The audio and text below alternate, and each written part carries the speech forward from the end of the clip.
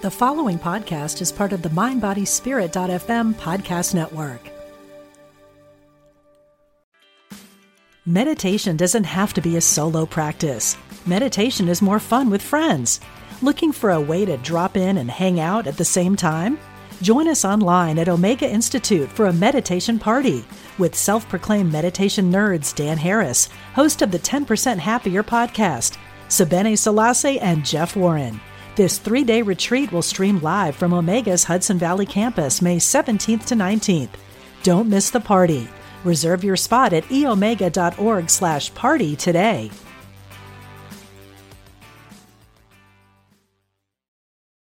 This episode is brought to you by Visit Williamsburg. In Williamsburg, Virginia, there's never too much of a good thing. Whether you're a foodie, a golfer, a history buff, a shopaholic, an outdoor enthusiast, or a thrill seeker, you'll find what you came for here and more. So ask yourself, what is it you want? Discover Williamsburg and plan your trip at visitwilliamsburg.com. Welcome to the Radiate Wellness Podcast. I'm your host, Christy Clemens Hoffman.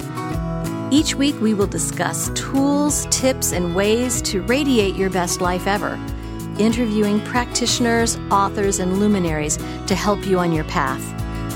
Wellness, joy, peace, abundance. What do you want to radiate?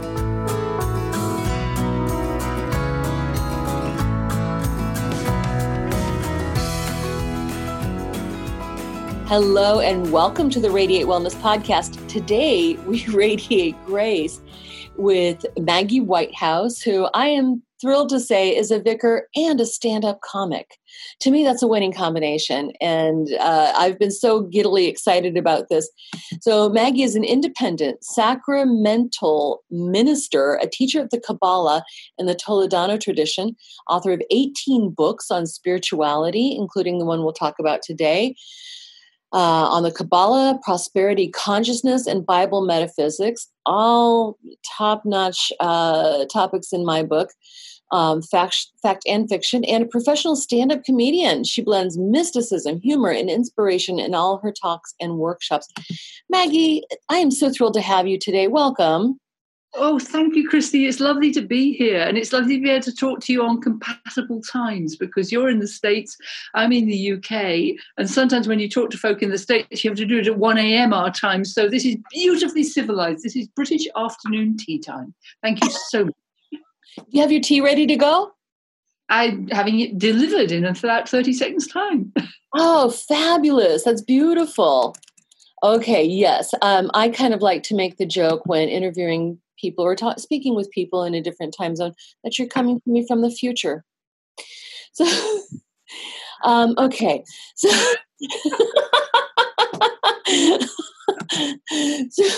So you've written the book, Kabbalah and Healing, a mystical guide to transforming the 4 pivotal relationships for health and happiness. I found this fascinating. I've always been interested in the Kabbalah. I know maybe this much about it, which is maybe 2 inches worth of information. And you've taken a much deeper dive. So your book, you break out into many different aspects. I'm just pulling up your table of content. Well, tell me, first of all, why did you choose to write this book? I chose to write it because I've done a lot of academic work about Kabbalah. Well, you could call it academic, as in information. This is what the system is, this is what it does, and this is how you use it. But right. Kabbalah and healing came about through experience, really. I was diagnosed with what the medical profession said was an incurable cancer about 5 years ago. And I got through it. I'm not supposed to be here. I am here. I did take chemotherapy to buy myself more time, but I'm not healed by the chemotherapy. I think, and I hope, that a lot of the stuff that's in the book is what was used to heal me, what I used to heal me. But it's also blended with this Jewish mysticism aspect of Kabbalah because I'm called it the 4 relationships, 4 pivotal relationships, because through my life, I've worked out that if you don't get the first pivotal relationship, which is communion with whatever you perceive the divine to be peaceful, you are not open to grace. You've actually slapped blockers on it. And you're actually reprogramming the universe, not as a co-creator. If you're not open to grace and receiving and allowing, you're going to block off parts of you, which can lead to dis-ease and in mind, body, and spirit. Wow. So to you, of course, today we radiate grace. To you, what is your definition of grace that you work with? Grace is radical love. Grace does not require you to deserve it. It has no expectations of you whatsoever. And this is what I've come to believe God to be, or the divine, whatever you want to call it. I'm now happy with the word God, but I know a lot of people aren't. So we can call it source or the light or whatever. But this great beingness has no interest in what we do under the bedclothes, what our gender is, or anything like that. It just constantly wishes to flow. And we are either open to the flow or closed to the flow. And the trouble is, if we've been close to the flow in just one aspect of our life, being half an inch out can be much, much more serious than being miles out, because quite often if you're miles out from where you want to be, it's quite obvious to everybody and they can help you get back towards it. Whereas if you're half an inch out, like you've got a relationship you haven't healed, or there's a wound that hasn't been healed in your psyche, you may not even know what it is. That half inch is going to be a kind of, yeah, but it can't happen to me. No, it's not there. Life isn't worth living. No, I don't think so. I'll never do this. I'll never do that. And it actually kind of closes the door to this radical grace and says, I don't want you. Yes. Wow. Wow. So what can get us what can get us blocked from that grace? Hurt. Any kind of hurt, especially what Caroline Myss calls woundology, which is when we become identified with our wounds. And a silly little example of this, we've got a friend who's taken to hospital urgently last week. Everything turned out to be okay, but it was touch and go for a while. Yeah. And he's now on lots of medicines. And the first time we went down to pick him up from the hospital and take him home, he's in our bubble, as it were, and he had to explain to me all his medicines. This is for this, and this is for this, and this is for this, and this is for this. And that was fine, but then he did it again the next day. Oh, I have to take my medicines. My medicines are this. My medicines for my heart. My medicines for this. And we actually had to discuss it. He's a very spiritual man, and I just sort of said, darling, you're in danger of moving into woundology over this. What we want to do is focus on your healing, not on your need for the medicines. Right now, the medicines are essential, but let's look at your healing. You're better today. You're walking together. You're walking more accurately. You're not falling over. You're stronger. You're wiser. You're happier. Yes, you've got to take the medicines, but you don't need to talk about them. Does that make sense to you? Absolutely. It's when we focus on what we're doing for the treatment rather than focus on our healing, then yes, it's taken us away from our healing. When the focus needs to be there. Have you ever heard of the documentary Heal? H-E-A-L. Yes, it's beautiful. And that's, we find that there are so many things that we can do for radical healing. Only 2 of them involve something physical. And now I'm getting way off topic. Let's bring Get off topic. I don't mind. So in your book, you talk about the 4 relationships, and they seem pretty key, and you did mention them. Can you go over what these key relationships are? The first one is the connection, because I'll tell a quick story if I may, but I promise I'll come back to the others. I'll write that down because I'm quite good at going off in different directions and then losing my thread. In my case, the first relationship was severed when my first husband died. And that was I was what I'd call an armchair Christian, which meant I turned up at Christmas and didn't really think about it much, but wrote that down on all the forms. Right. And a bit like St. Augustine, who had this wonderful phrase, which was, God grant me chastity, constancy, and patience, but not yet, which I loved. And so my first relationship with the divine was just sort of part-time, didn't worry about it, didn't think about it. And then my first husband died, and the hospital chaplain told me that he was going to hell because he wasn't a Christian. And that was my wake-up call. That was actually a blessing in disguise, as so many of these things are, because I thought, hang on, I signed on the right dotted line so I go to heaven, but this man who was actually a better soul than I doesn't.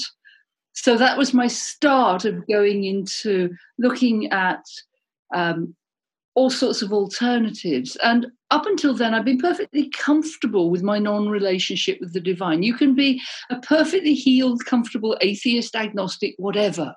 But once you've got a problem with it, yes. the problem with religion or the problem, you either have to throw the whole thing out. And I've got an Aquarian Mars, and my husband's in astrology, so I'm just plain awkward in that kind of way. Or you can go right down into it. And I wanted to go right down into Christianity and go, what is this actually all about? And who is saying this good man doesn't go to heaven? And what is heaven anyway? And who was that guy, Jesus? And how fast can I throw him out of the window? And that kind of thing. And I realized that I had to heal this wound that I had that was holding energy between me and what the divine was. And I could tell that there was a wound because as soon as I went into New Age philosophies and went into running a holistic magazine, having been perfectly reasonably well off, I was broke. And I got all sorts of prosperity aspects. And I found so many people in the New Age and spirituality who also had big problems around money. So I started researching, and nearly all of them had rejected their religion of their birth and hated it. Interesting. And because the hatred was there, right, there was a programming, because our egos, our reticular activating system or amygdala or reptilian brain, whatever you want to call it, goes on what the program beliefs are. And if the program beliefs as a child was about that you worship God through a certain religion, if you hate that religion, somehow your psyche puts a kind of block on grace, maybe just a little one, but the first place it shows up, and all poverty in the Western world is first experienced in the soul. Yes, I firmly agree. Yeah. I mean, famines, terrible things that are happening in other parts of the world are due to our lack of soul and war, certainly. So it's all caused by the lack of understanding that there is always enough and I am blessed from above. So my journey through prosperity consciousness and Kabbalah was about reuniting me with the divine. And that's all the word mystic means. It's somebody who talks directly to the divine and listens to the divine. Mm-hmm. So that's the first relationship. The second one is with yourself. And that's usually where we all start with I love and approve of myself, Louise Hay, and that sort of thing, which is very, very good. But I don't know if you've ever noticed, you fall off after a while. You do it for a little while, things get a little bit better, and then you give up. Because your ego says, hang on, things are changing. We don't want things to change because we're not dead. We want things to stay the same, and our family don't like us now, so I don't think I'm going to do that.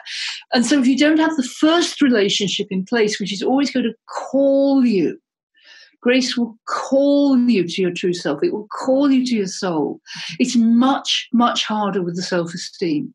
So the self-esteem, the relationship with yourself is the second relationship.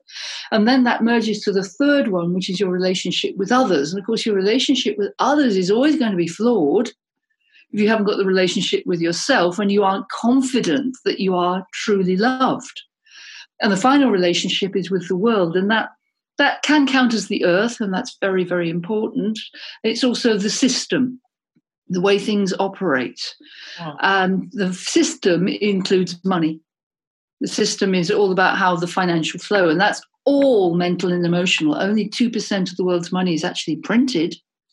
The rest of it is an agreement between computers. It's not even gold in Fort Knox anymore.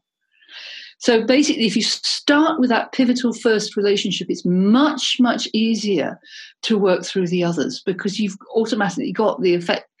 In effect, you've got angelic help. Oh, always. In fact, I'm noticing behind you, you've got, I believe it's Archangel Gabriel. It is Gabriel, yes, on the west of my wall. This office is also my chapel. So I have Raphael on the east wall, Gabriel on the west wall, Uriel on the north wall, and Michael on the south wall. Oh, that's a fantastic team. But yes, we do have this angelic support that we can tap into at any time. And of course, that's part of the Kabbalah. Many of the angels, I think only 2 angels were mentioned in the Bible. Is that? Actually mentioned, yes, I think so. Now you put me on the spot. I know Gabriel's mentioned. Right, and I believe Michael might be as well. But then the rest are Kabbalic.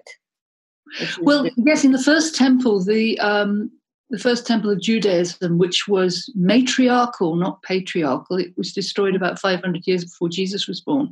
But it was actually unified. It was masculine and feminine. So we call it matriarchal, but it was just a more nurturing version of the temple. And there were 4 angels, because the Kabbalah talks about 4 levels of being: fire, air, water, and earth, the 4 primal elements, if you like, from which everything else comes.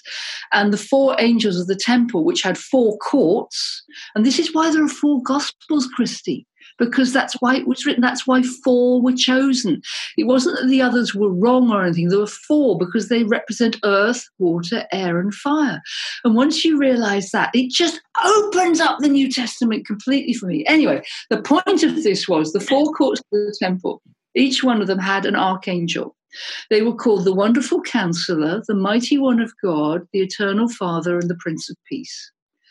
And if you know Handel's Messiah, those are sung of, and they are actually Raphael, Michael, Gabriel, and Uriel. Oh my goodness. You've really put the research into this, Maggie. I appreciate that so much. I can just tell how dedicated you are to this study. And so I understood, you took a deep dive into Christianity to understand, and get some perspective. But why the Kabbalah? I was having real problems around the Christianity thing because I really wanted to get into the mystical aspect, and at that point I couldn't find anybody to help me. And even the Christian mystics were saying Jesus Christ is the Savior. They were using Christ as Jesus' surname, which is what most Christians do. And Christ is not Jesus' surname. It's an honorary title. The Christ, as Jesus himself said, before Abraham was, I am. And he's talking at that point of the Christ, which is the whole process of creation is Christ. Basically, I wasn't getting anywhere. I went to university to study New Testament Greek because I thought if I could read the New Testament in the original language, that would really help. And then I found out there's 32,000 versions of the New Testament in Greek. Wow. Fortunately, only about 60 or 70 of them have particularly different variations, but there are different versions and there are different translations and there are old ancient texts. The first Euphrates text that we have, the oldest text we've ever had, talks quite clearly of the wives and the women who followed Jesus with the disciples. Yes. For example. So basically it gets formulated and you get one Greek text to work for. The Hebrew people have it even worse because they've literally got the one. They can't find any more fragments. They were all destroyed. So I was already on a hiding to nothing there because I wasn't going to find the truth in it. So I actually asked for help. I said, help me. I need to know. This is my journey. This is my calling. This is my healing from bereavement. This is my work.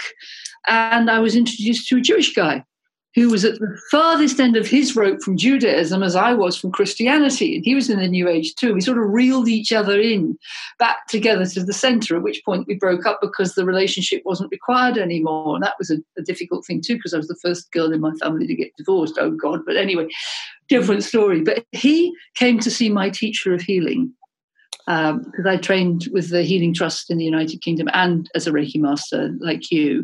Mm-hmm. And my teacher of healing couldn't handle him, which was quite understandable. And she sent him down to London. We lived in Birmingham, which was a 3-hour drive from London, to see a teacher called Zev Ben Shimon Halevi, who taught Kabbalah, because she thought that my husband needed Jewish mysticism rather than hers. And he was fascinated by it and started going regularly. And so I just started going with him. So for 8 years, 3 terms a year, we drove 3 hours to London every Thursday night for 1 hour and then drove back because it was worth it that much to us. And sometimes I have to admit, Christy, I'm a bit of a snotty cow when somebody says to me, I can't come to your workshop because it's an hour away. Exactly.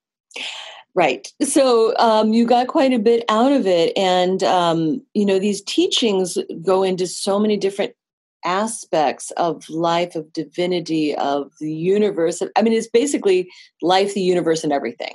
It is. Yeah, that's a perfect way of summing it up. Yes.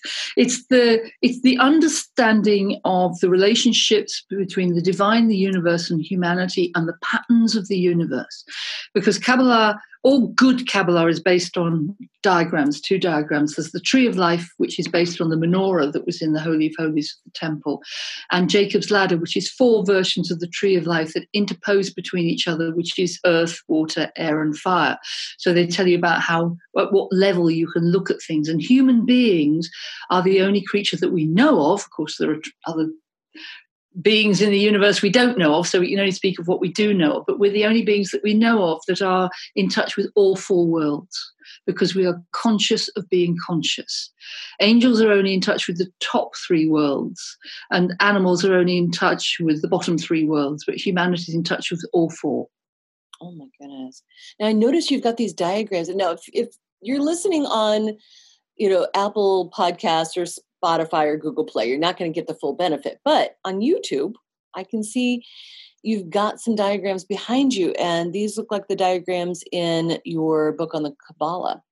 Absolutely. The larger one, but it's the one tree, that's the Tree of Life, and the longer, thinner one, that's Jacob's Ladder. And in the tradition that I've been trained in, you are taught to paint them yourself. Oh, so I'm not an artist. I'm absolutely rubbish at art. I wish I were a better artist.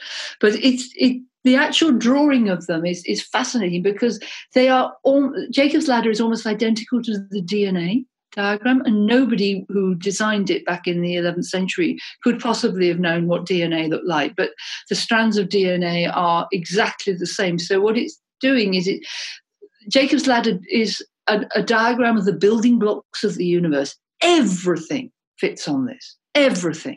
Every spiritual tradition, every things like tarot, astrology, human design.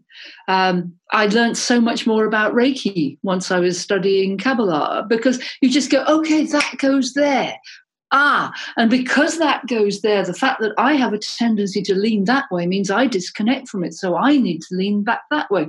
And ultimately, the third world, which is known as Yetzirah, the world of forms, is where our minds live, which is where we live all the time. We live in our heads and in our emotions. And we put the forms on things through our beliefs. So the book's mostly about this world called Yetzirah and all the forms that we have projected out, the forms that we've learnt when we were babies and learnt later on and reprocessed. And that's why I always say to people, if they're going to work with me, please spend a week with the Louise Hay affirmation, I love and approve of myself. Because yes, we're going to go straight into working with the divine, but unless you've got a neural pathway in your brain that it's a good idea to start the work, you're just not going to believe that. Right, absolutely. So at what point did you take all of your searching and research into deciding, I think I'm going to be a vicar? Well, I kind of did and I didn't. I was very interested in Unity Church, which thrives in America. Doesn't thrive in Unity, and I come from. It started in Kansas City, where I'm located. Yeah, absolutely, and I've been there. I've been there, I've done some training there. And I loved Unity. I lived in Montana for a while, and Unity Church there under Philip Bozeman was just inspirational. And that was part of my healing, because I thought, God, if Christianity can be like this, then okay, there I can get this. And I wanted to train as a minister with Unity, but they wouldn't have me back then because I didn't have a degree. You had to have a college degree, and I didn't have one. And also you'd have to go and live in America and get a degree. And then it's very much more open now. You can do a lot of it online, and it isn't that way at all.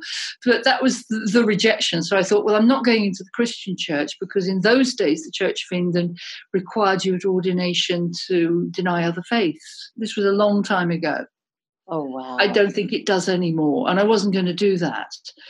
So I sort of put it on the side, and I just did funerals for people. This was before there were celebrants. Nowadays it's big business being a wedding or a christening or a funeral celebrant. But I was just doing funerals. I got myself trained by a man I found in London by going to a funeral.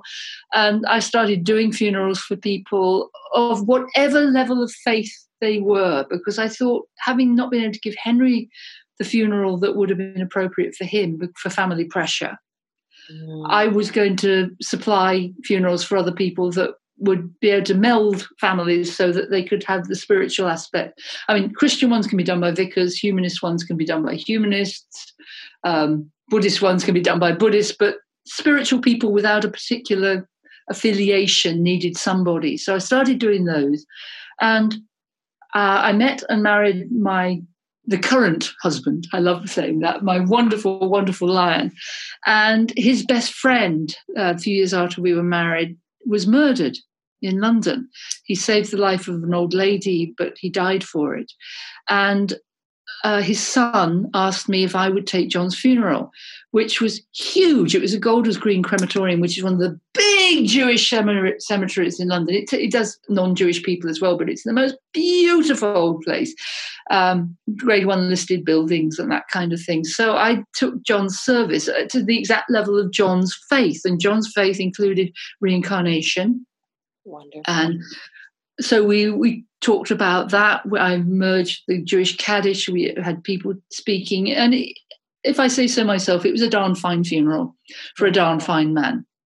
And a week later, I got a phone call from a bishop in the Apostolic Liberal Catholic Church, which is part of the old Catholic Church. They broke away from the conventional Catholic Church at the end of the 19th century when the Pope decided that if he spoke ex cathedra, he was infallible.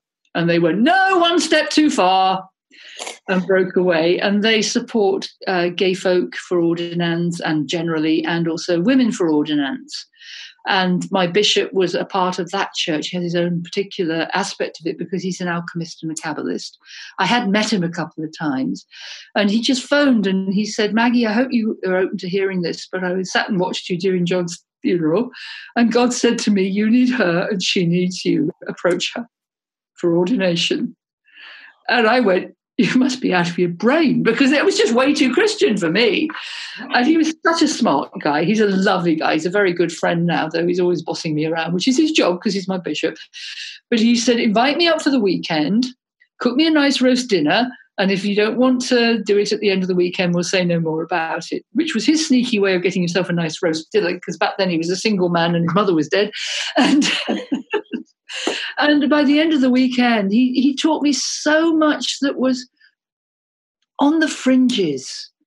I call myself a hedge priest. A hedge priest was a derogatory name for a priest who was what's known as non-stipendiary. You don't get a regular wage, you don't have a rectory, and you travel to wherever you are required to do what services are required for you. So I call myself a hedge priest, and I'm a heretic. A heretic simply means a strong thinker. But it was just, he just opened me up to these things. For example, can I tell you the story, the legend of the collar, of the dog collar? Please. What? Yes, please. Okay. No, there's no proof of this. It's just part of an oral tradition. And Kabbalah is an oral tradition. That's what's so important about these diagrams. They stop an oral tradition, excuse me, I've got hiccups. How wonderful. An oral tradition from becoming Chinese whispers. If you learn the language, you know if it fits. If it doesn't fit, you adjust a little so that it fits, which is, again, like adjusting yourself so that the grace can flow through. But David taught me that the dog collar was originally the collar of Anubis, the jackal-headed Egyptian god. Yes. And the job of Anubis was to weigh the hearts of the dead. And if the hearts of the dead were light, they could be weighed against a feather. They went to the good part of the underworld. And if they were heavy, they were devoured by the great devouring beast. So the goal was to have a light heart. And David says, so that is why we wear a dog collar, to remind us that our job is to lift hearts. And that is the only job there is in my church. Oh, my. Okay, something that just realized, and I think I'm just slow on the uptake, Maggie, but you're talking about the vicar collar. Yes. Yes, I am. Oh, the vicar collar. You don't call it the dog collar in America. Oh, boy. Rewind, tell story again. They might, but I love dogs so much. I'm thinking, oh, I want to know about dogs. But no, yes. Okay. Yes. Okay. That makes a lot of sense. Lots of people say to me that dog is God spelt backwards, which is lovely. But of course, it is only in English. In Polish, it's Eidnob, God spelt backwards.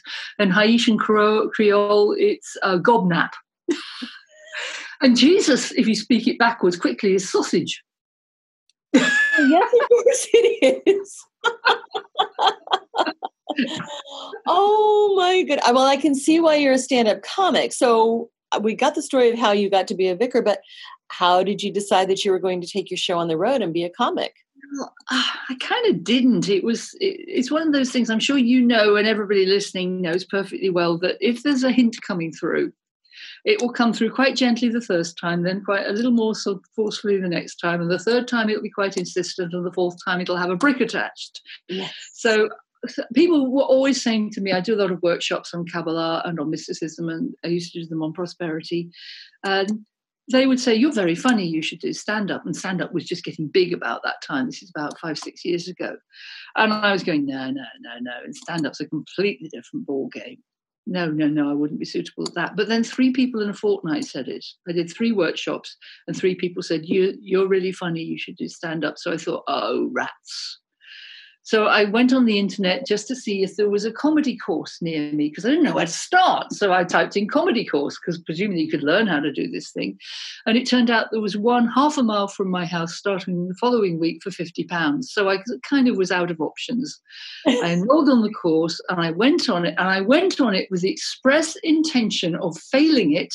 So I could say to people, no, I couldn't do stand up. I went on a course and I was no good. Unfortunately, I graduated top of the class and was supporting a mainline professional act within 6 weeks. I'm not that brilliant. That was beginner's luck. I have a lot of beginner's luck. But I found that I did love it, and it keeps my brain active. And it's actually really important for me to do the comedy wearing a dog collar. I didn't to start with, but my bishop told me that I must, because it's one of the few places where the dog collar is very relevant, because people are going to take what you say about religion with some authority. They might totally disagree with you, but the dog collar gives you the authority to get into hospitals and places like that. So if you use it on stand-up, and I extract the Archangel Michael out of the Bible, but I do it accurately. And I make people think. And I will always say when I do sermons in church, because I work for the Methodists, well, I don't at the moment because at the time of recording, we're still in partial lockdown, but I preach for the Methodists in Devon. And I always say to people, I'm never here to tell you what to think, but I am here to make you think. Yeah. Because I want you to rethink, because the words that Jesus uses in the New Testament, that is always translated as repent. John the Baptist and Jesus are supposed to say, repent, for the kingdom of heaven is at hand. The word is metanoia, and it actually means think anew. Think anew. Think again. Change your mind. I love it. Accept something new. And doesn't that just open it all up? It's not about, oh God, I'm a wicked, evil person, I've got to repent. It's, I've got to change my thought process. Did you know that Radiate Wellness has a subscription-based premium content Facebook group? Think of it like the premium version of this free podcast. In this premium Facebook group, you can find great content like replays of online classes, meditations on angels, chakras, mindfulness, and more, guest speakers, mini classes, polls, plus you'll be the first to know of guests that we have scheduled for the podcast and can submit questions for them. You get all of this great content for one low monthly price, and the first month is half off. You can subscribe by going to radiatewellnesscommunity.com/shop. Click the subscriptions button and you're in. Also, while I have your attention, wherever you're listening to this free podcast, if you could just do us a couple of favors, please. One is go to hit the subscribe or follow button. Then you'll be notified of all of the episodes we have coming out each week. Also, please rate and review. It sounds really simple, but it helps us to grow our audience when people are looking for great podcasts. And when we grow our audience, we can do bigger and better things and bring you even more great guests. So please do those couple of things, and that will help us grow this audience and this podcast. Thank you so much for listening. Isn't it interesting how we've bastardized that? Because of course, pent is from the root word pensive, which is think, and then repent, rethink. Rethink. Yeah. Love that. It's like the word remember. Yeah. We use remember to go back over old times again. It's about putting things together again, to put them together perfectly, rather than just going over same old, same old. Remember is to put it back together perfectly, is to reframe it, if you like, to change things for the better. All this stuff is amazing. There's so much in the Bible that's affected by something called the Mandela effect. And the Mandela effect is when you think, you're nodding, that's brilliant. When you think you know something because it's been passed down like this for ages and ages, and it goes into the culture as a truth. And a classic one from the Bible, it's not a particularly relevant one, is the lion shall lie down with the lamb. It's not there. It's the wolf shall lie down with the lamb. But for some reason, somebody said lion and it stuck. So everybody thinks the Bible says that. And that's one of my jobs with preaching or teaching or comedy, is to say it doesn't say that. It says this. And, I've got a whole line of jokes on the fact that the universe was created by the feminine, which it was. The first two words of the Bible are Bereshit Elohim. In the beginning, the goddesses created the heavens and the earth. Oh, my goodness. It becomes Yahweh Elohim, which is masculine and feminine, on the creation of humanity in Eden. Only after humanity leave Eden, which was not a physical place in Kabbalah, it was a psychological place. It was the place souls go to before they're born to be prepared. And the whole, if you've got time for me to tell you the Kabbalistic story of creation, you'll love it. But anyway, Yahweh, who's the one that everybody assumes is the name of God, only turns up on his own when Adam and Eve are born on the planet Earth, when they come down to Earth. And Yahweh is the law of God. It's karmic law. The Elohim is the mercy of God and the creative aspect of God, but Yahweh is the law. And you must have the law, but you must balance it. For example, Yahweh, the wonderful thing about Yahweh is it is the breath. You can say, the first word you say when you're bored is, and the last word you say when you die is, so, and it is law that if you breathe in, you must breathe out. It is law that if you are born, you must die. So that is the law that Yahweh is. It is cosmic law. This is how the pattern works.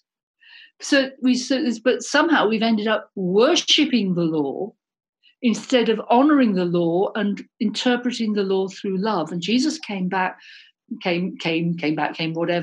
to remind us that you're meant to interpret law through love. You've got to have these two aspects work together, because otherwise you've got fundamentalism and hatred and division. And guess where we are? That's exactly where we are, especially here in the United States. We're not so far behind. That's true. You're not very far behind, right? And we're not trying to catch up. At least we're not. I don't think we are. I hope not. Yeah, not consciously. Not consciously, yeah. Where do you feel this division came? And I know we're getting off topic, but I'm the host. I can do that. So, where do you think we got to that point where the division crept in? Right. We actually got to it with St. Augustine and St. Anselm in the 12th century, because Jewish faith has no concept of original sin. Okay. Jesus would have had no concept of original sin. Right. Think about that for a minute. Right. And yet Christianity teaches that Jesus came because of original sin. So I'm going to neatly wheel this around to the story of creation, which we're taught is of Adam and Eve disobeying the divine and being punished for it by being sent out of Eden. Whereas the Kabbalistic mystical interpretation, this is particularly down the feminine line because it honors the divine feminine. And I'm one of the teachers in the feminine line in Kabbalah, which has existed for a long time, but very, very underground because Kabbalah is thought to be very, very masculine. But the story of the creation is simply that the divine, in its happiness, wished to give birth to a baby. And all of creation is the baby. We are all one cell in that baby, in the uterus of the divine.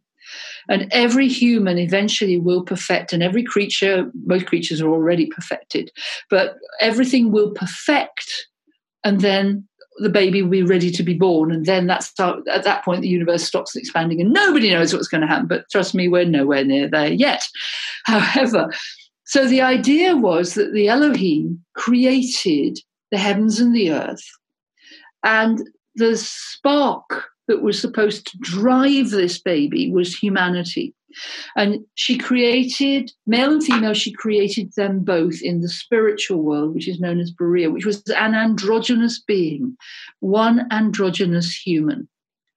And then she said it's not good for the human to be alone, and divided the human into two, masculine and feminine. That took them down to a lower world. Are you following me? Is this making sense? Yes, absolutely. It's beautiful. But then these two humans and all the creatures were living in this paradise aspect. They weren't ready to come down onto the physical earth yet, because physical life is where you embrace Yahweh. There's choice all the time. There's choice and consequence, choice and consequence. So the Elohim knew that humanity would not be ready to come to the earth until it understood the process of choice and consequence. And she discovered this in the legend by looking over the waters of the earth. And she was saying to herself, why is the baby not quickening? Why are the humans not making choices? I don't understand. Why are they just sitting there being beatifically happy? Because there's no spark here. There's no contrast. It's not working. What am I going to do? And she looked down in the waters and she saw an oyster with a pearl in it. And I think we know that pearls aren't made this way nowadays, but it's a legend. And the thing about a legend, a myth, is it's a perennial truth. The story is true. I don't know if it happened. I don't know if it didn't happen, but I know that the story is true. So the Elohim went down to the oyster and said, oh, oyster, my oyster, what is this beautiful thing? And the oyster said, oh, ma'am, I'm sorry. Oh, golly, well, there was a bit of your wonderful grit. It got in my oyster and it hurts. So I created this to stop it hurting. And I wondered, I hope you don't mind. Is that okay? And the Elohim said, mind? It's the most beautiful thing I've ever seen. And you made it, oyster. If you made that pearl, what could my humans do? So she went back. Yes, she went back to them and said, Adam, Eve, come here. Well, now those names then. She said, humans, come here. See that tree? That lovely tree with all the fruit on it. I know you don't need to eat anything up here because we're not on the physical earth, but it's nice to eat stuff. It's lovely, isn't it? And they went, yeah. She said, can't eat from that tree. Absolutely not. Not that one. No, never. And that's my word. You mustn't do it. Walking away. Now, this is God we're talking about. God is actually even more powerful than your mother.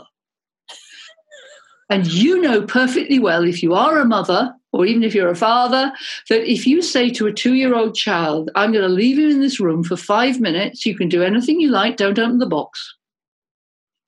The box is sacred, the box is secret, you can't have the box is mine, you may not open the box, you can do anything else, do not open the box. You wouldn't have time to get down the corridor before that child would be opening that box. Now, do you think God did not know that? So it was all part of a plot. That's the Kabbalistic teaching. And I just love that, because what the fall was not that, because the Elohim knew they would disobey. And the point was that they would disobey, because then they would learn choice and consequence. They were told not to, they chose to, therefore they would take the consequences. And the consequences meant they were ready for life on earth, which would hurt. However, the reason it would hurt was because of the next stage of the story, which is the fall, which is when Yahweh Elohim, the masculine and feminine now, goes to Adam and says, why are you hiding from me? Did you eat from the tree that I told you not to? And Adam said, yes, the woman gave me the fruit. Blame. Yeah, okay. Mm-hmm. And then Yahweh Elohim said to Eve, did you eat the fruit? And she said, yes, the serpent tempted me. That is the fall of humanity. That is the cause of all our division. It's the lack of self-responsibility and the need to blame. That's the root of all of it. Oh my goodness. Well, we haven't learned very much since. No, we haven't. We're still eating from the tree of knowledge every day of our lives. And not owning up. Because the thing of the tree of knowledge is it also gives you the right to judge what you think is good and what you think is evil. So judgment, yes. Yeah. Judgment will always be followed by blame. Interesting. Okay. And Kabbalah teaches us to not use judgment if we can, but to use discernment, which is to go, because discernment is of the soul. Discernment and mercy are at the level of the human soul. So in all things, we have to go, is this, if you've heard of Byron Katie, I'm sure you all know, she does the work. It's pure Kabbalah. She's not a Kabbalist, but the thing is, it's patterns of the universe, so it works whether you're in this tradition or not. Is it true? Is it really true? Can you be absolutely certain that it's true? And how does believing it's true affect you? And if it affects you badly, what is the purpose of believing that it's true? Because so much is not actually true, apart from perennial truth. It's a partial truth, and it's a projection. Well, that brings me to what my next question was going to be. It's like, okay, well, how do we break that cycle? But discernment, which is in Kabbalah, the soul is made up of three of the circles on the tree of life. The center one is called Tiferet, and there's Gevurah and Hesed. Gevurah is discernment or judgment or strength or crisis. All of these sephirot can be good or bad according to how balanced we are. Hesed is loving kindness and mercy, and those two are vital to be worked together. And Tiferet, who holds them together, is truth and beauty. The word means both. So if the truth is not beautiful, it is not a perennial truth, it is a partial truth. Oh my goodness. So that's how you start off with this, which you say, this is terrible, this is awful, this is awful. Okay, then it isn't a perennial truth. So something's out of kilter. Now I have to use my discernment and my loving kindness towards myself and to others to discern what part of this is a beautiful truth. Can I give you an example on a story? Please. It's a sad story and it's quite recent, so I'll probably cry because I have lots of water in my shirt. Right, we had a lovely old beagle, beautiful girl called Callisto. Here we go. And she was 13 and she had a tumor. And it was a tumor on her spleen. And the vet said to us, the difficulty with this is if it's benign, I can take it out, it's not a problem. If it's cancerous and I go in, I will have killed her. I will have to euthanize her on the table. Oh. So you have to make a choice. So we said, don't operate. Let's keep our girl for as long as we can and hope it's benign. Anyway, we love this beautiful beagle. I took her for a walk on the moors a few weeks ago. And while we were out on the moors, we live on Dartmoor, which is moorland in Devon, and there's wild ponies here. And the wild ponies are never a problem. Apart from anything else, you talk to the wild ponies. They know about humans. And Callie was on my left side, and wild ponies were on my right. And while I was walking, one of the wild ponies cantered round behind me and attacked my dog and kicked her to death. Oh, no. Oh, making your choice for you. Well, she didn't die immediately. The pony kicking her caused her internal injuries. So she just stopped and lay down, and I had to carry her down from the moor, which gave me preparation for the fact that this dog is dying. So I had the preparation, and I managed to carry her down from the moor. We got her in the car, took her to the vet, and the vet said, there is nothing I can do, but I can make her comfortable, take her home. So we brought her home, and she died on the sofa. And I had always said to Callie from the very beginning, when it's time to go, please die peacefully in your sleep at home with me. So what seemed to be a terrible tragedy, and all the way down the hill, I was going, God, how could this happen? How could this happen? How could this happen? What happened was that pony split the tumor, caused internal bleeding, which meant that Callie died peacefully at home. Isn't that beautiful? Oh, But can you see? You've got to work it through. yes. I've got the ability to work it through. And also another thing, which, I'm going to tell you because I think it's beautiful. One of the things that's always troubled me is what happens to our beloved pets when we die. There's a wonderful book called Destiny of Souls by Michael Newton, which answered some of that for me, that there are animal wranglers, humans, that take care of the souls.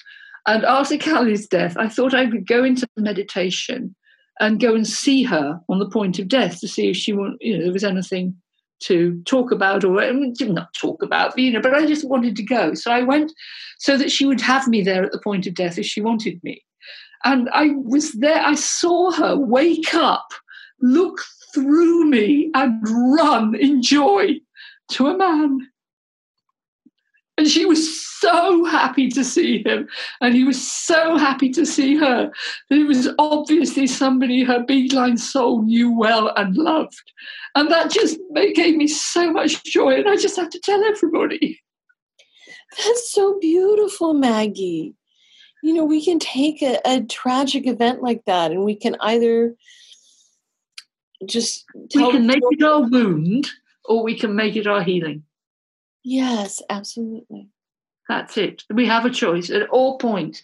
With serious illness, with disability, with prejudice, we can make it our wound or we can make it our healing. And it's so hard to say that to many people because we aren't ready for the healing. Humanity yet isn't ready for the healing. But those of us who can momentarily, for 5 minutes a day, be awake, that's enough to keep things simmering towards the healing. Absolutely. Oh, good, you're crying too. Of course. Oh, my goodness. I used to work at Hallmark, Maggie. Hallmark. I was a mess every day. Yes. Through the halls.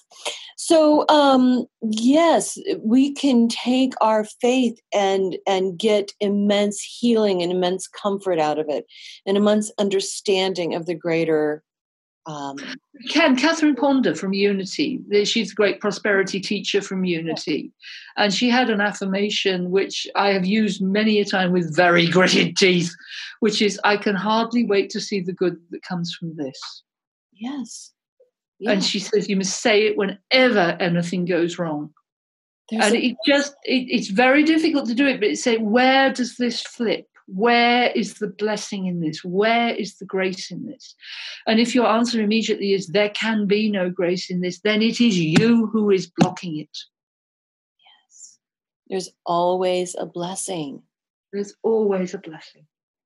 When I got laid off from Hallmark, along with 1,500 other colleagues, I said, this is not happening to me. This is happening for me. Well done, you. Yeah. Well, and then everything just bloomed and blossomed. And I created the company. I went to healing full time as a profession and created this podcast. None of that could have been accomplished. Exactly. Without what probably 3/4 of the others who were laid off thought was a disaster. Absolutely. And for them, of course, it was a disaster. They were not wrong. They just weren't trained, or their brains were simply not wired to turn it round.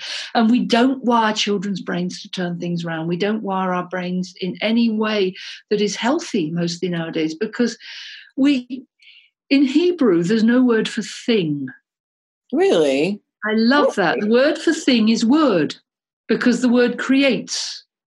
But we in the Western world have created things. And I like, if it's not a human, it could maybe be an animal, but it's mostly a thing. And I'm reading this wonderful book called Braiding Sweetgrass. I can't remember the name of the author, but she's a Native American lady, talking about the traditions and the culture. And she said, where did we stop understanding that the trees are people too? And we need to talk of the tree people and the rock people and the earth people and the sky people, the star people, because if we make them things, it's much easier to cut them down. Wow. Oh, that's beautiful. Isn't it? I love it. And this is probably lowering the tone. We have a kind of a small holding vegetable garden, chickens, that kind of thing. And every now and then I have to kill a chicken because you can only have so many cockerels. Right. And nobody else wants cockerels. So it has to be my sacred duty to kill a cockerel now and then. And part of the fact that I do it and we eat them, it's good prosperity for us. But it's so important to understand the sacred journey of handing out a death to a creature. Right. Yeah, and how it has to be done in a sacred way, has to be blessed and thanked, obviously dispatched of as compassionately as you possibly can. But that moment of knowing that you are going to take a life of another people. A cockerel is chicken people. So I'm so sorry. I am so sorry. Be calm, be hypnotized. May you go well. May you be blessed. Thank you for your gift. Gone. Right. Well, this is the basis of kosher meats, isn't it?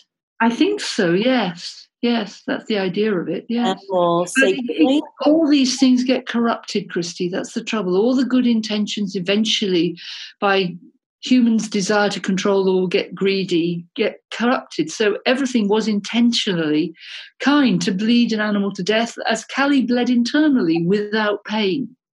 Yeah. So the idea of kosher food is originally humanitarian, beastarian, if you like. The intention was kind.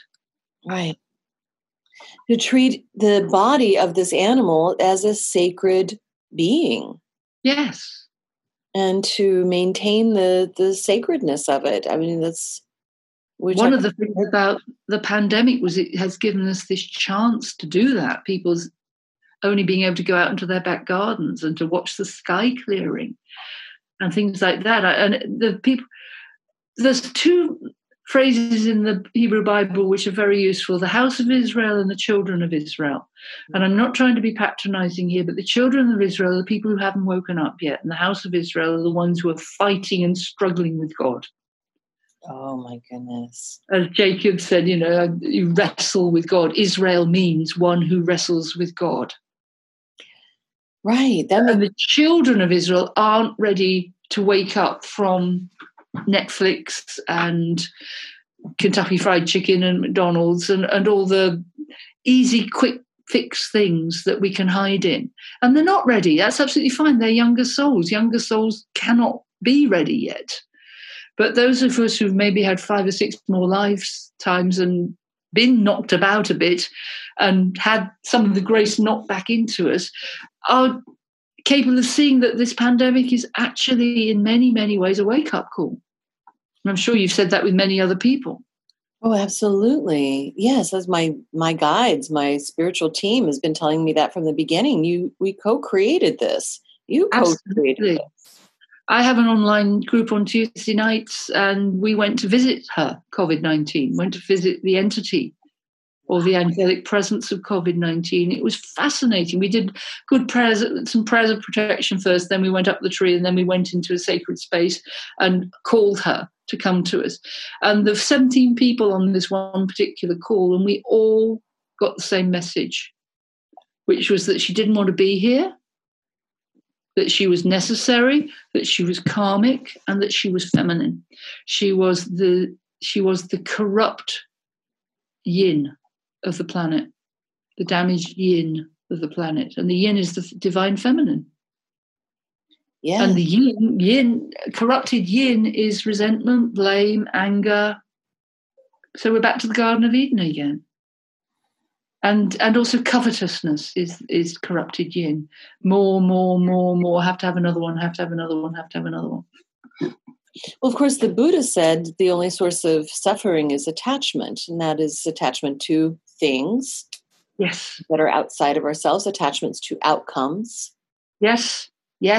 In fact, I've actually got a note on my desk here from, I think it was, I can't remember, maybe Caroline Mace or somebody like that, but I've written it down on a Post-it note, which says, rather than suffering, it's more disappointment. The word that's used in Buddhism. And I think all of life is disappointment. Yes, it can be all of life is joy or all of life is disappointment, but life will always pass on. You can't hold on to anything. So that's the whole point of it, is to let things flow, isn't it? For us, it's so difficult. My God. Right. I mean, life will find a way, as Jeff Goldblum said in Jurassic Park. Yes, life will find a way. Yes. We will find a way. We have co-created a life force, yes, which is attacking us. And it attacks us at the Kabbalistic level of air, which is spirit. Mm. Yes. And I don't know if this is true where you are, but where we are, there are people who are in denial of it. It's we have to have herd immunity. It's no worse than the flu. They're just not wearing masks, not wanting to protect others, and just completely in denial of this. Yes, and calling the rest of us sheeple. Yes. Yeah. Yes. Well, yes, it's an interesting one, isn't it? It's this whole thing about them trying to control us. They're trying to control us. Bill Gates is trying to make us infertile, which frankly, I'm no fan or not of Bill Gates, but there are too many people in the world.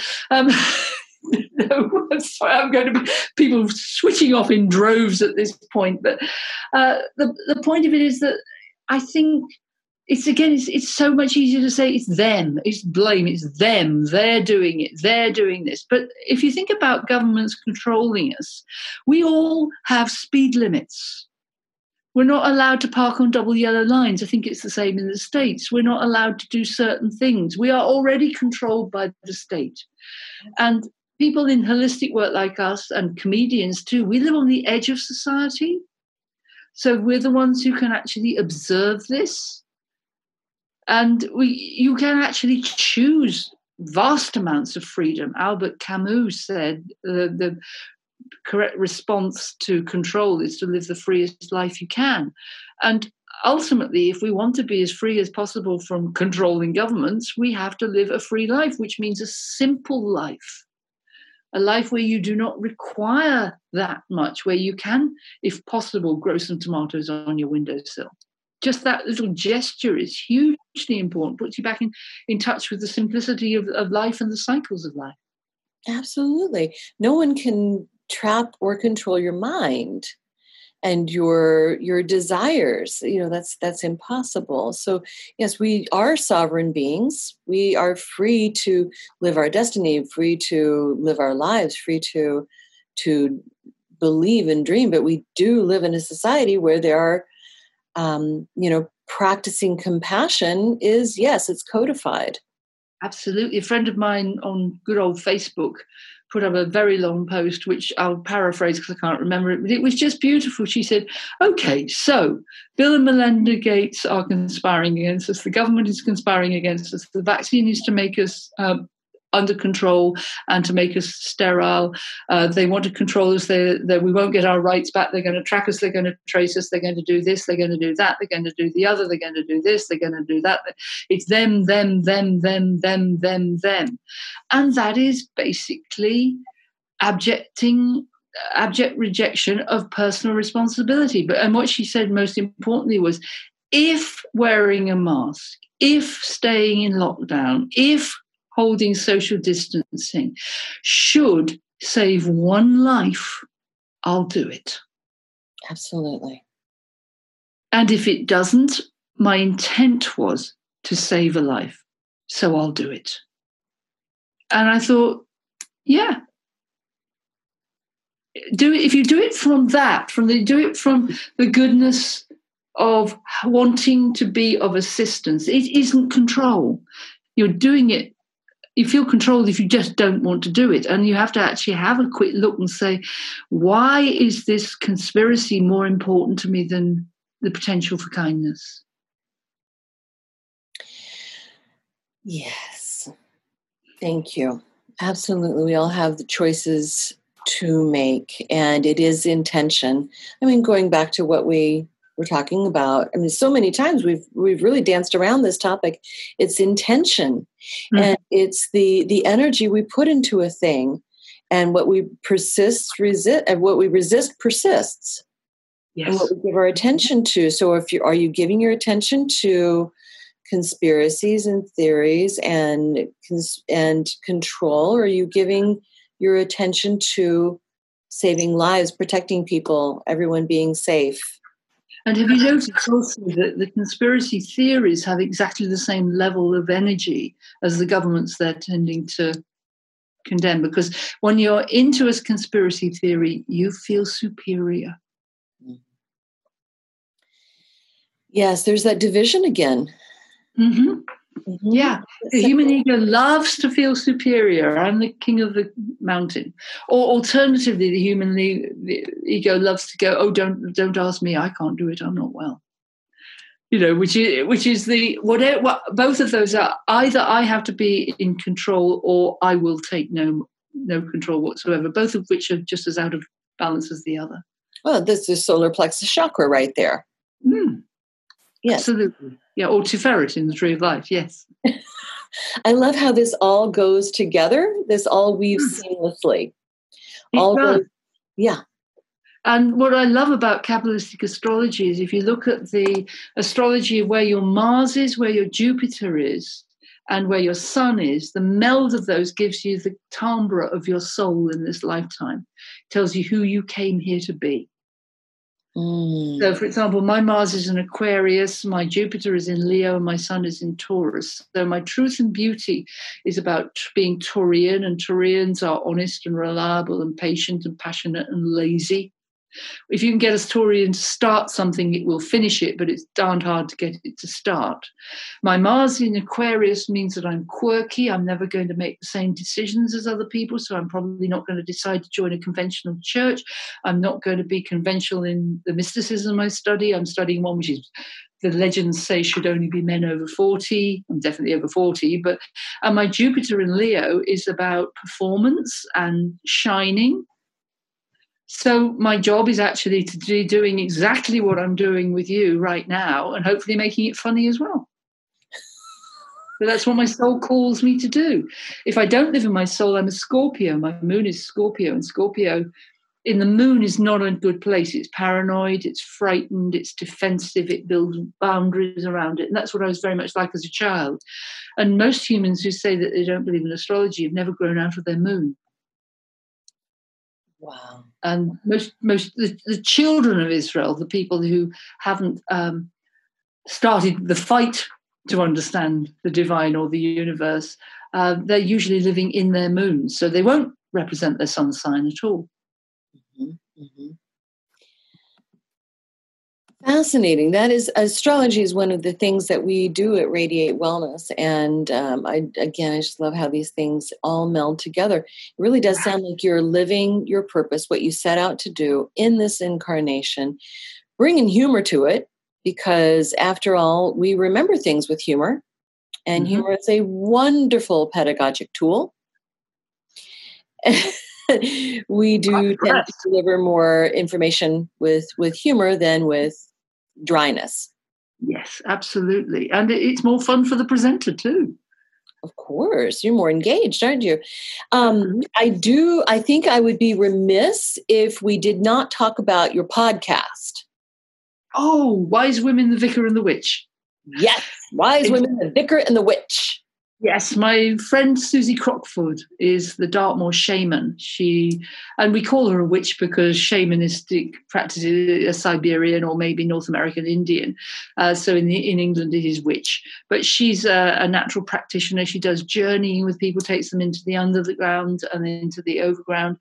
And we got to know each other when I was ill with cancer because she helped me on some journeys to retrieve aspects of my soul which had become lost. And I was trying to think of a way of doing some kind of podcast. I did Unity Radio for a year, and that was great, but it was always me interviewing other people. And there was a part of me that was saying, well, what about my voice? I have a voice.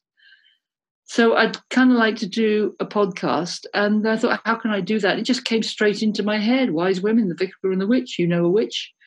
And why not actually talk about Christianity and shamanism and paganism and make all the comparisons. So we sit down and we discuss spells. We discuss that words are spells, because they are. All the words we use and the mistaken words we use, all the Black Lives Matter stuff is highlighting all the words that we've used without thinking. And I've said master bedroom all my life, but master bedroom implies there's a master and a slave. Oh my God, I've got a master's in linguistics. I am geeking out right now. Yeah. That's so fascinating. Words are spells. Yes, and it's a master's. Right, exactly. You have to get a master's. I mean, exactly. And all this stuff is just so subliminal that we don't realize that it affects us and it programs us. And so Susie and I we discuss the Bible, we discuss magic, we discuss the land, we discuss farming, we discuss grief, life, death, dogs, everything from not opposing viewpoints, because always the traditions meet in the middle. Right. And we love doing it. So we're on Podbean. So if you want to try that out, please be my guest. It would be lovely. I would love to put a plug in the show notes. Put a link to that in the show notes. In fact, that reminds me, your website is MaggieWhitehall.com. Yes? It's Maggie with old spelling, Maggy, Whitehouse.com. And White House is very difficult for American folk to remember. Why would you remember the word White House? You wouldn't possibly, would you? I'd like to forget it right about now. But on behalf of all White Houses in the United Kingdom, we're very sorry. Thank you. Thank you. And so your website is Maggie with the Y, whitehouse.com. Your podcast is The Vicar and the Wise Women, The Vicar and the Witch. Love the colons, Vicar and the Witch. And I can't wait to start listening to that. And your book, of course, is Kabbalah and Healing, and a mystical guide to transforming the... There it is. I have a JPEG. You have the book. Yep, it's just, I've got my author copies. It's out at the end of the month. Oh, it's at the end of July. Of course, this episode will be appearing sometime in August. Oh, fine. Well, it's out then. Lovely. Thank you. Right. So we're speaking from the past at this point. A mystical guide to transforming the 4 pivotal relationships for health and happiness. And it is full of information about Kabbalah and healing and your journey and just all kinds of wonderful stuff that we've been talking about today, with a great blurb by Father Richard Rohr, which is huge. Yeah, bless him. We have actually he has this wonderful book called The Universal Christ, which is exactly what I was looking for in Christianity, about how Christ is the overarching logos, the creative force of the whole universe. And he and I have sat down with the Jacob's Ladder diagram, and I've sort of said, this is what the Jewish teaching is. And we just sat there and nodded together, and he's such a lovely man. Part of my healing was to take a pilgrimage to Albuquerque. I was so ill I could barely walk. I could only take hand luggage. I had to ended up sleeping on the floor at JFK because one of the flights was cancelled. And it was just this vast pilgrimage to go and see Father Richard Rohr. And it was really part of the healing journey, because he has a daily meditation with email, which is my morning inspiration every day. Marvelous man. God bless him. That's beautiful. That's beautiful. Do you talk about your cancer journey in this book? Yes. I haven't gotten to that part yet. Yes. Yeah, absolutely. The first chapter and the last chapter, the introduction and the last chapter are about my journey. So you can read those if you want to, or just ignore them and read the rest of the book. It's been such a pleasure talking with you, Maggie. I feel like it was educational and informative and fun. And next time I come to Unity in Kansas, maybe we might have a coffee. I would love that. Or a tea. In your honor. Tea would be better for me, frankly, yes, being British. Yes. Probably so. But next time you're at Unity headquarters, let's get together and continue the conversation. Marvelous. Thank you, Christy. I'm really honored to be on your show. Thank you, Maggie. The honor's mine.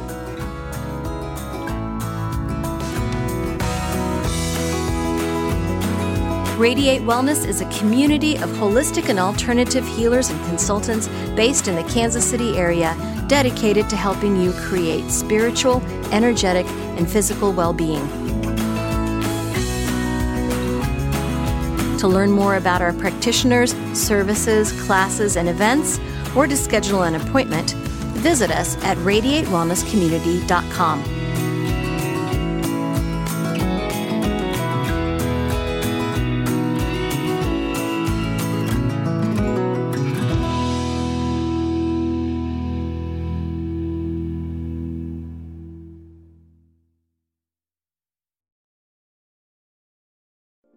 We spend a third of our lives sleeping and dreaming, yet most of us have no idea what goes on during that time. I'm Kelly Sullivan Walden, and as a dream expert and best-selling author, I'm here to empower you to mine the gold from your nighttime dreams. Join me on the Kelly Sullivan Walden Show, part of the MindBodySpirit.fm podcast network, available wherever you get your podcasts. Until we meet again, don't take your dreams lying down.